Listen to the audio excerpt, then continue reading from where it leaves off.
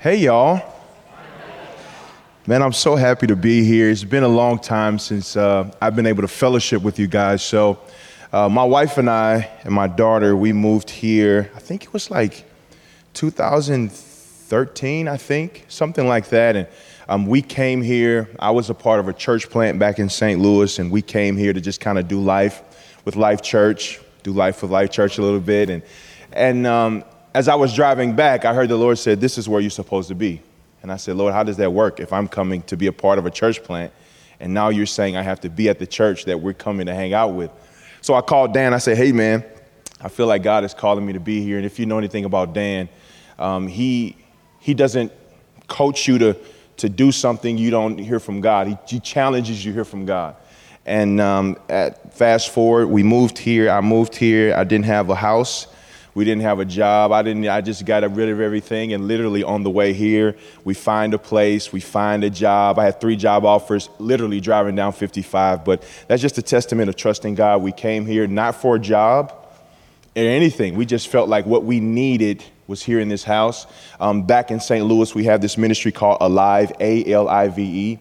And we were seeing all kind of miracles happening. And I didn't know what the heck was going on. Right? People were getting healed. Prostates were getting completely obliterated. Tumors were like coming out. And I'm like, what's going on? I didn't know what was happening. And I said, once we came here, God began to give us context for what we were doing there. I didn't know anything about Bill Johnson. I didn't know anything about Jesus culture. I didn't know anything about anything but black people. That was you can laugh. That's cool. If you didn't notice, I'm a black people. So, and then God began to do some framework. He began to do some things in our heart, and we came here and we served. We worked with the youth. It was such an amazing, it was so fun. We had a lot of growth, and we had a lot of fun, and God forged a lot of great relationships. So I really honor Dan and Fee for allowing us to come and grow and make mistakes, and God is really good. So if you love Jesus, do me a favor, just clap your hands as loud as you can, and give him honor.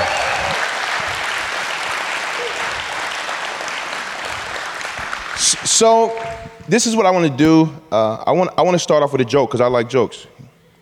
That's how we roll, right? Here's the joke. A Minnesota couple decided to vacation in Florida during the winter. They planned to stay at the very same hotel that they spent their honeymoon 20 years earlier. Because of the hectic schedules, it was difficult to coordinate their travel schedules.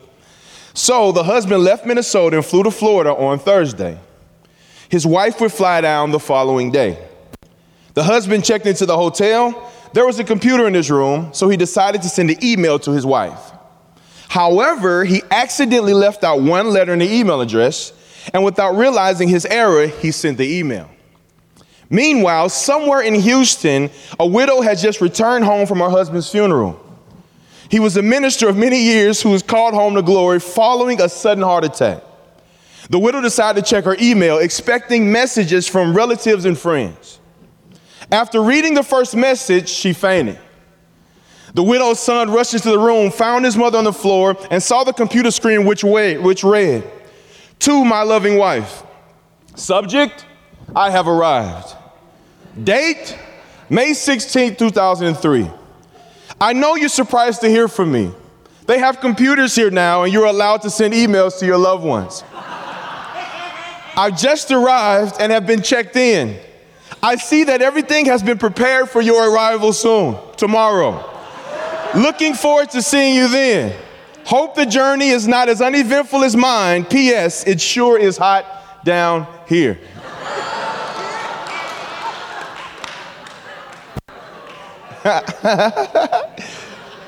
It's pretty funny to me. I'm not checking any emails today at all. So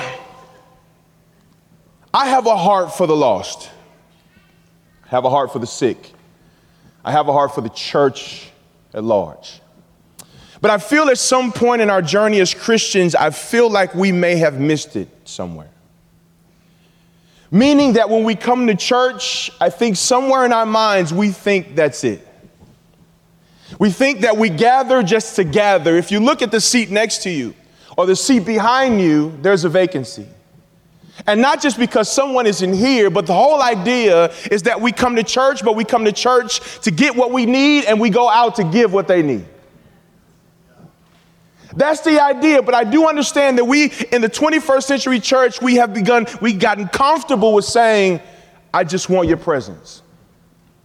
It's like watching a football game, and if you watch this football game and you saw the team, they go out and huddle, but then they all went and sat on the bench after the huddle.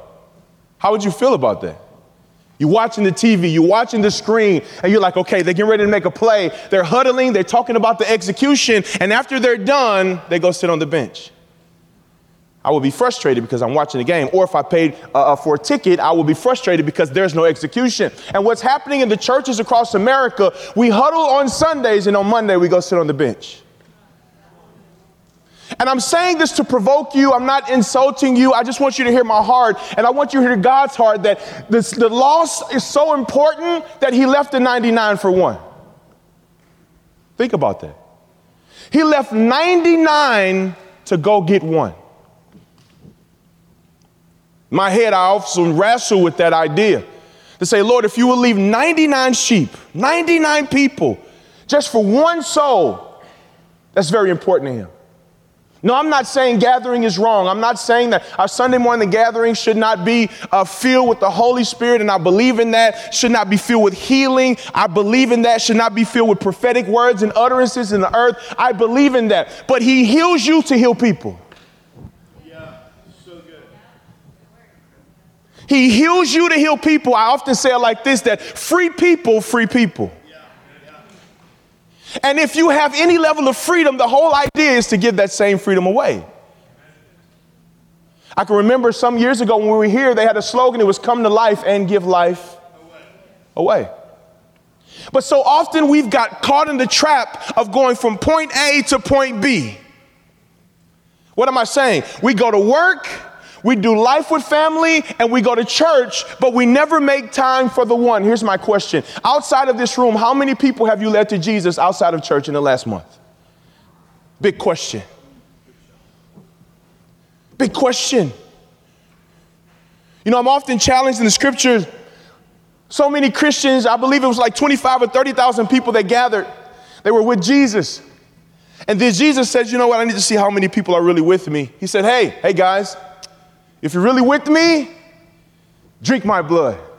They were like, no, I'm pretty full. I think I'm going to check out on this. The scripture talks about thousands left.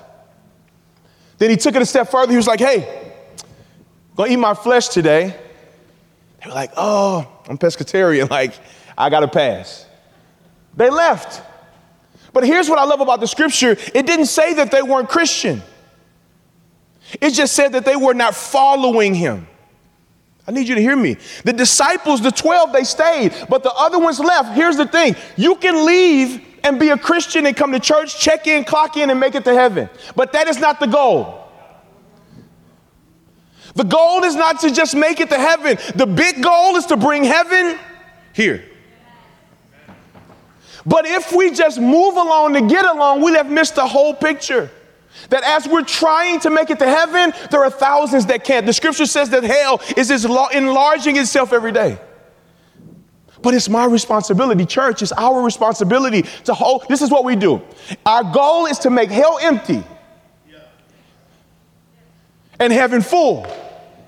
That is my goal. That should be your goal. But here's the deal. It doesn't matter. I try to make room in my day for one soul a week. Two souls a week. Now that may be low. But if I know I have to be somewhere at 11 o'clock, I try to leave about 9:30. Just so I can make time to look for the one. But here's the deal. I want to take you to a story. It's about Jesus and the Samaritan woman. If you understand anything about this text, that Samaritans and Jews, they didn't connect. They didn't cross paths at all. John 4. You can read it later, but I just want to give you a synopsis of it. In John 4, Jesus, he's walking, but he had to go a ways away just to get to Samaritan. Can I submit something to you? Going after souls is very inconvenient. It's very inconvenient. It's very uncomfortable. But Jesus went out of his way to connect with this woman that didn't even know that she was going to meet him. The story goes, he's sitting on the well. She comes to him. They engage in conversation. She didn't know who he was, but he knew who she was. He changed her life. She went back, had a conversation in the community and said, hey, I need all of you to come see a man who knows all about me. One person the Bible talks about in John 4, because she went back, the Bible said her whole community was transformed. What if a whole community is tied to the one that you're supposed to reach? Today, it's all about personal responsibility. A lot of times we gather and we can be so financially great that we don't think we need to evangelize. We can be in such a place in our lives where we feel like I have my own problems. I'll tell you a story really quick. I was in the shopping mall, as I often like to do, a lot of my quiet time with Jesus, shopping somewhere in between H&M, and he speaks to me in the corridors of those places. And I was out of town, and I saw this gentleman. His stomach was pretty large, but you knew it was something going on with his stomach. And I live by what you call the 10-second rule. Everybody say 10-second rule. The 10-second rule is this. You have 10 seconds. From the time the Lord tells you to do something, you have 10 seconds to talk yourself out of it. Every time, that's how it works. How I do evangelism, I give myself 10 seconds. And at the end of that 10 seconds, that clock runs out. This is what goes on in my head. What if they don't receive it? What if it doesn't make sense? What if their heart is not in the right place? What if they call the police? What if I'm wrong? What if it just goes really bad? And by the time I've finished counting down, it's over. And then the next statement that goes in my mind is this. Okay, I missed it this time, but I promise the next time I'm going to do it. But this particular time, I got the clock probably to like 6 seconds. I go up to the man and I say, hey man, what's going on with you? He said, man, my stomach. I said, what's going on? He said, I have a tumor in my stomach. I said, oh crap. I said, I wish I could have picked a headache. This is going to be something. But I prayed my prayer one day. I said, Lord, I need you to do this for me. I said, I need you to make me the foolish of them all. Now that's a big prayer. He takes the foolish things of the world to confound the wise. I said, Lord, I need you to make me the foolish of them all, because one of the problems that I see in the 21st century church, with all the glory and all the anointing and all the power that we have, we're very concerned with how we look. Image is everything. When we go out, and I went to the guy, I'm like, okay, Lord, this is very embarrassing. If this tumor doesn't do what it's supposed to do, people are looking at me. I'm in H&M in between Forever 21. You know, that's like a cluster deal right there. So as I'm there, I said, hey, can I pray for you? He says, yes. I'm like, okay, cool. So now the guy, he takes his shirt and raises it above his head. I said, this is complete. I didn't sign up for this one. So he raises his shirt above his head, stomach out, everything exposed. I'm 6'7", he's about 5'0", that already looks weird.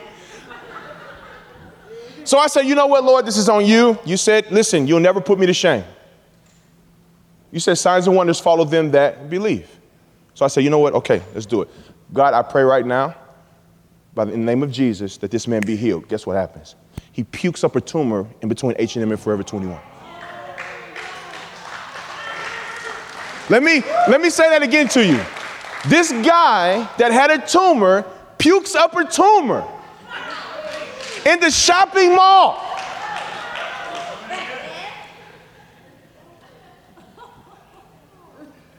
I can read you scripture, which we have, but I can tell you firsthand that God uses a donkey to ride on, he can use you.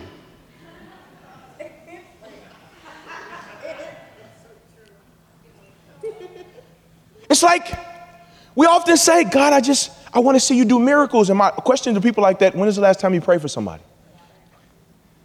I want to see the lost saved. When was the last time you led somebody to Jesus? You know, I often understand this concept that in the moment when we talk about evangelizing and being strong in evangelism, two things show up in the moment: fear and Jesus. But right in the moment, You have to serve one of them. I need you to hear this. I need you to wrestle with this in your heart. That the moment you're thinking about winning the lost and praying for the sick, two things show up. Holy Spirit, fear. But you bow to one of them in a moment. Which one do you choose? Which one have you chosen? If we look around in the room, our whole job is to come occupy and then give up our seat. Sunday mornings, we occupy and we make room for next week. We occupy and we make room for next week. Can you imagine? This room would probably be too small for what God wants to do in the people who are strong in winning the lost, who are strong in giving life away. But I'm submitting to you, we have to get over the fact that we feel like that's not for us. I hear it all the time. People say, well, that's not really me. That's not something that I do. Matthew chapter 10, verse 7 through 14, beautifully paints this. It's in red, so you know it's from him. He said, so his master said, go into the country lanes. Go behind the hedges and urge anyone you find to come to the house so that it will be full. This is the job description. How many people are Christians in this room? Raise your hand. Don't be shy. How many people love Jesus? Raise your hand. Don't be shy. Okay, let me see. Do it again. Hold them up. Okay, cool. This is your job description. You ready? As you go, this is not a suggestion. Matthew 10, verse 7, this is not a suggestion. He says, as you go, here's your job description. To everybody that raised their hand, raise it again. Let me see it. Keep it high. No, don't back out now. The kingdom of heaven has come near you. He said, proclaim this message, heal the sick. Yes. This is your job. This is our job description. Heal the sick, cleanse those who are dirty. This is for everybody who raised their hand. Drive out demons. Those exist. Those exist. Freely you have received, freely you give. Let me say it again. The kingdom of heaven is at hand. Jesus, the evangelist, when he came on the scene, that is the message that he preached. Repent, for the kingdom of heaven is at hand. I like to use practical thoughts, and this is what I'm saying. Repent, for the kingdom of heaven is a handshake away. Think about this.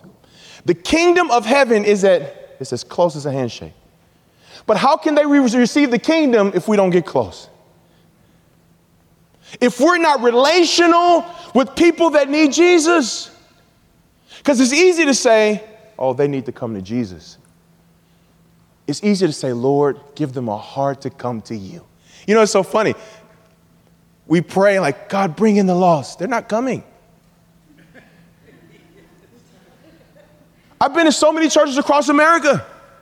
And you're, God, bring in the harvest. She so eloquently communicated.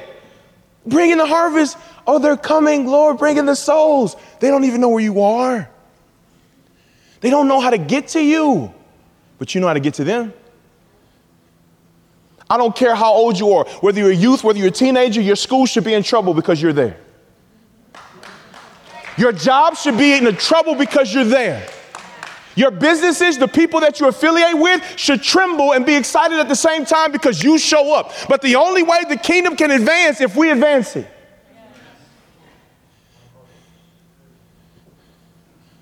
You're the cool kid at school, but where are the souls?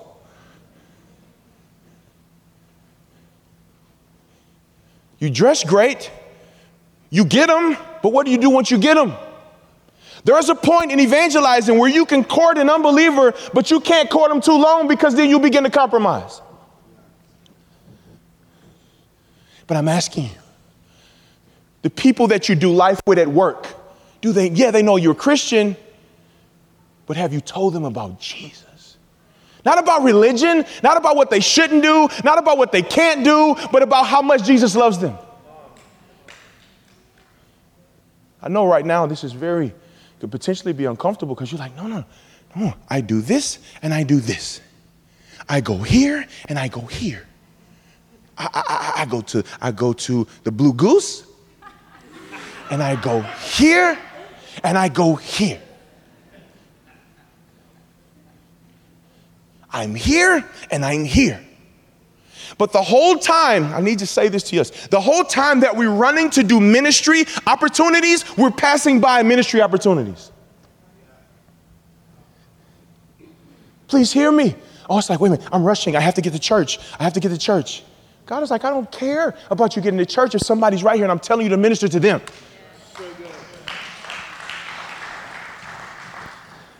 Oh my God, I know this concept freaks people out of talking to people.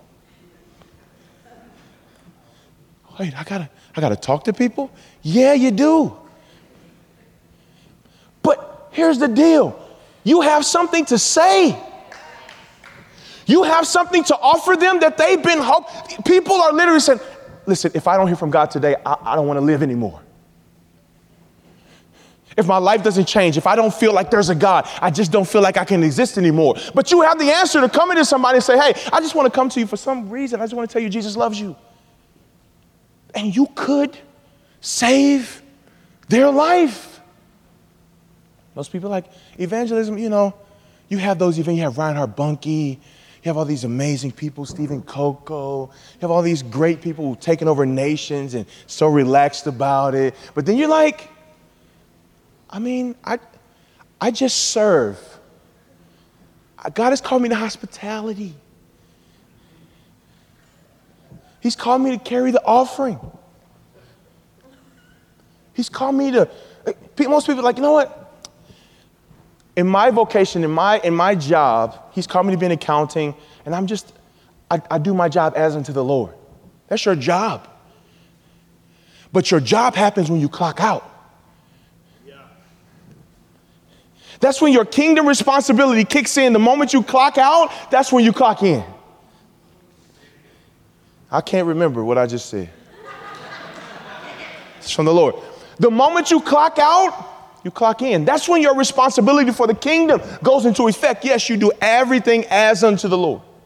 You do your work in excellence. You treat your coworkers with honor and respect. But when you leave, you're looking for the one. Can you imagine if everybody in this room began to get hungry for souls? No, really think about this. Can you imagine if each one of us said, I'm going to talk to one person this week and I'm going to invite him to church. I'm going to talk to one person this week and I'm going to jump out on a limb and I'm going to pray for a sick person. Can you imagine what this room would look like? Can you imagine what this room would be? Can you imagine about the glory of God that will come and begin to sweep over people who are hungry for what he's hungry for? I don't understand. I don't think you understand the urgency in America for the lost. Every week, pastors talk to the same people, encouraging them to win. God's going to use you. You see, I understand as we are in America, we're like, God, what have you called me to? Heal the sick. Most people are like, what is my purpose? Preach the gospel. I hear it all the time, especially talking to millennials, young adults. You hear it all the time. I don't know. I wonder what God has called me to do. Go pray for the leper. While you're looking for purpose, you've already been purposed. I need you to understand the magnitude and the weight of the kingdom. And the biggest thing that I need you to get okay with is hearing people say no. But can I give you a crazy number? 87% of the people would accept Jesus if they were asked. That's a real number. 87% of people will accept Jesus and come to church if they are asked. Real number. What have you been doing? Better question. What have we not been doing? God has so much power, he's just waiting to disperse it to people that are crazy enough to use it.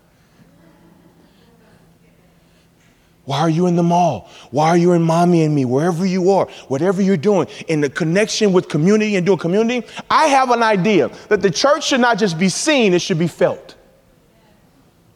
There's a church on every corner. There's something happening on the curb. We see the church, but we don't feel it.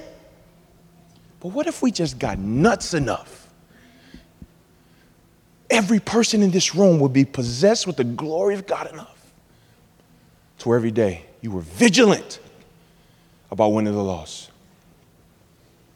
I'll tell you the story. I was in the mall, right? But different place. I was in a Disney store, not by myself. I'm 38. I had a kid with me. Just so you know, it's okay. I was in the Disney store. We're talking about being strong. You guys have been in this series, but the only way you get strong at something is that you practice. The only way you've been able to hear God if you practice his presence. But I'm in this store, and I like throwing myself under the bus a lot to help you do what I didn't do. And I was saying, Lord, I need you to take me to another place. I'm ready to see some more miracles. I'm ready to do this thing publicly because I heard somebody say, if you make history with him in private, he'll make history with you in public.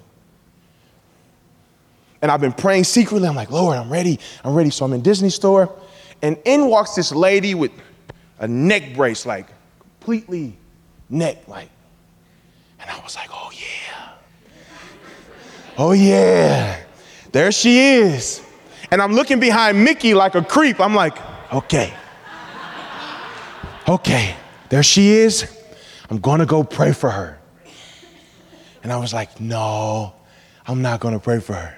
And I was like, I'm going to go pray for her. I'm going to go. Bro, I walked up to her and I got close to her and I turned as if I was doing something different. And I walked back and I was like, okay, I'm going to do it 10 seconds. What if she doesn't receive it? What if the brace doesn't come off? What if it makes sense? What if everybody's watching, it doesn't work? This thing's not going to work. This is my first time doing a big neck in front of everybody. I headache guy, sinuses, all kind of different little things, but this is a big thing. And I said, okay, forget it. I walked up to her and I said, hey, how are you? She was like, I'm doing okay. Like, she can only move her eyes. I'm like, I'm great, you know? And listen, evangelism, healing, it's all about engaging. And I said, how are you? I said, what happened to you? How did you get? And people love to tell you what happened. She was like, I was in an accident and this happened. Of course, it wasn't her fault. Somebody else hit her. That was her side of the story. And her neck started to hurt and she had something going on with her spine. And I'm like, wow. And again, two things showed up in that moment. Fear and the Holy Spirit. And let me tell you, I felt the presence of God. And when not like, can I make this injection? The Holy Spirit isn't weird. It's just the people who carry him that act weird. That's why people now are just kind of off-put about the Holy Spirit and different things because you're in public and you're like, imagine me being in a Disney store like, the lady should have just been like, I'm gone. But fear showed up, Holy Spirit showed up, and I bowed to one. I just want to be honest. This is what happened to me. I said, this is what I told the lady. I said, oh man, I'm going to be praying for you. Don't judge me. This is my story. I want to help you. Why would you do that? At least I went to talk to her. I walked up to her. I said, oh, you know what? Man, I'm going to be praying for you. I walked away. And I was like, you know how it is when the Lord tells you to do something, you get right that close to it and you don't do it and you walk and you just feel the wow. I'm like, oh my God, I failed. And then, the enemy's like, I told you weren't going to do it. I knew you weren't going to do it. You were too embarrassed. And then I was like, forget it. So I'm tearing through this small Disney store. 6'7". The amount I weigh is none of your business. But I'm tearing through the store trying to find this lady, and she left. She was gone. But I told myself, that'll never happen to me again. But I'm asking you guys, what do you think that God thinks about the way that we treat the lost? Or the way that we treat the hurting or the sick? Here's a suggestion. If you get a heart for what he has a heart for, we'll do what he tells us to do. You know, in the scriptures, it talks about that Jesus was moved with compassion. He was moved with compassion. It comes to a point in my life that when I see lost people, it breaks my heart and I just begin to weep. Now, don't get me wrong. If I'm at the gas station, I just don't bust out in like these wild tears. But on the inside of my heart, I'm like, these people don't know you. Look at the room. Look at Reformation. Revival starts with harvest. Because this is what I truly believe that the Lord has a tension with. I need you to hear my heart on this. That he's like, if I keep pouring on people that won't do anything with it, why would I keep pouring? Think. If you keep pouring me a drink and I say, I'm not really thirsty. I drink, but it's none of effect to what happens in my life on the outside. I change. I start tithing. I start doing better. But the ultimate goal is that revival hits, it leaves this room. How does revival leave the room? When you leave. How does revival spread? When we go. How does community reformation happen? When you go home and you look at your neighbor and you knock on your neighbor's door and you have tea with your neighbor, not just to have tea, but to get into their lives and you allow the Holy Spirit to speak to you. Some people's like, Lord, I just want a word of knowledge. You just got to listen. And in those moments, the Lord would infuse little words that they would say, how in the world did they know that this is what I was thinking? I need you to hear my heart, guys. And all over America, they're preaching this thing. And then as I'm stirred in my heart, God takes me to Isaiah 61. I've read this scripture for years. Years. How many read this scripture? Isaiah 61. You read it. You should read it. I read it for years, but I never got the revelation that I got this time. Let me read it to you. The Spirit of the Lord is upon me. Who is me? Us. Spirit of the Lord is upon me. Because the Lord has anointed us to bring good news to the poor. He has sent me to bind up the brokenhearted, to proclaim liberty to the captives, and the opening of the prison to those who are bound, to proclaim the year of the Lord's favor and the day of vengeance of our God, to comfort all who mourn, to grant those who mourn in Zion, to give them a beautiful headdress instead of ashes, the oil of gladness instead of mourning, the garment of praise instead of faint spirit. Here's where the whole scripture changes. You ready? That they may be called oaks of righteousness. Listen. The planting of the Lord, that he may be glorified. They shall build up ancient ruins. Listen to this. They shall rise up from former devastation.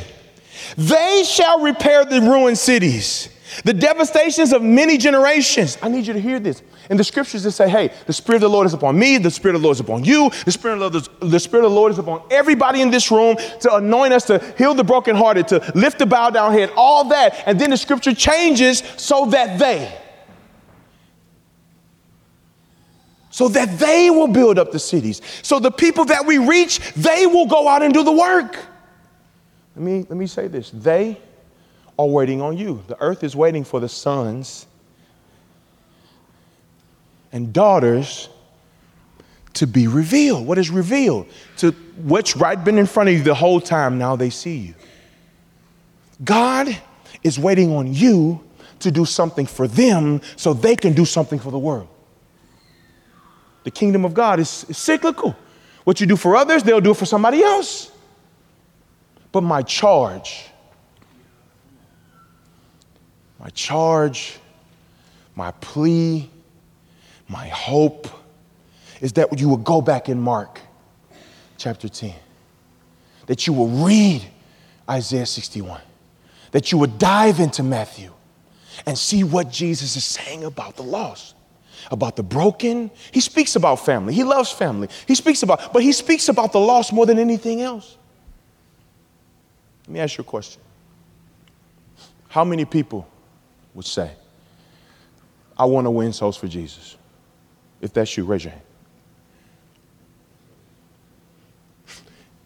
How many people would say, this is just honest, we're family. I'm the black cousin you didn't know you had in St. Louis, so we family.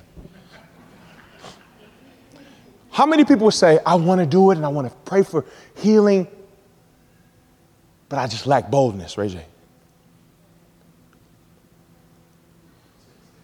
How many people would say that I want to pray for healing for people and I want to pray for the lost, but I need to be strong in that, but I just want boldness. I don't have it and you lack it. Raise your hand. This is all I want to do. Got another 2 hours to be with you, then I'm gone. No. I want to pray with you. Because I believe that the Lord wants to ekbalo. He wants to thrust you into the harvest. I mean, thrust you into the harvest in such a way that you compel people to come and know Jesus. This is what I want to do. If you feel like, hey, I want to win the lost. I want to pray for the sick. Not in church, but I want to be the church and I want to give the church away, and you lack boldness and you want the fire of the Holy Spirit to completely consume your life and you want to make your own history with God. You don't want to live off my stories. You don't want to live off somebody else's stories, but you want the boldness of God to come on your life. I want you to be bold. I want you to do me a favor. I want you to join me here so we can pray. So if you're in your seat and you raise your hand and say, I want more boldness and I want to do that in public, I want you to come up so we can pray together.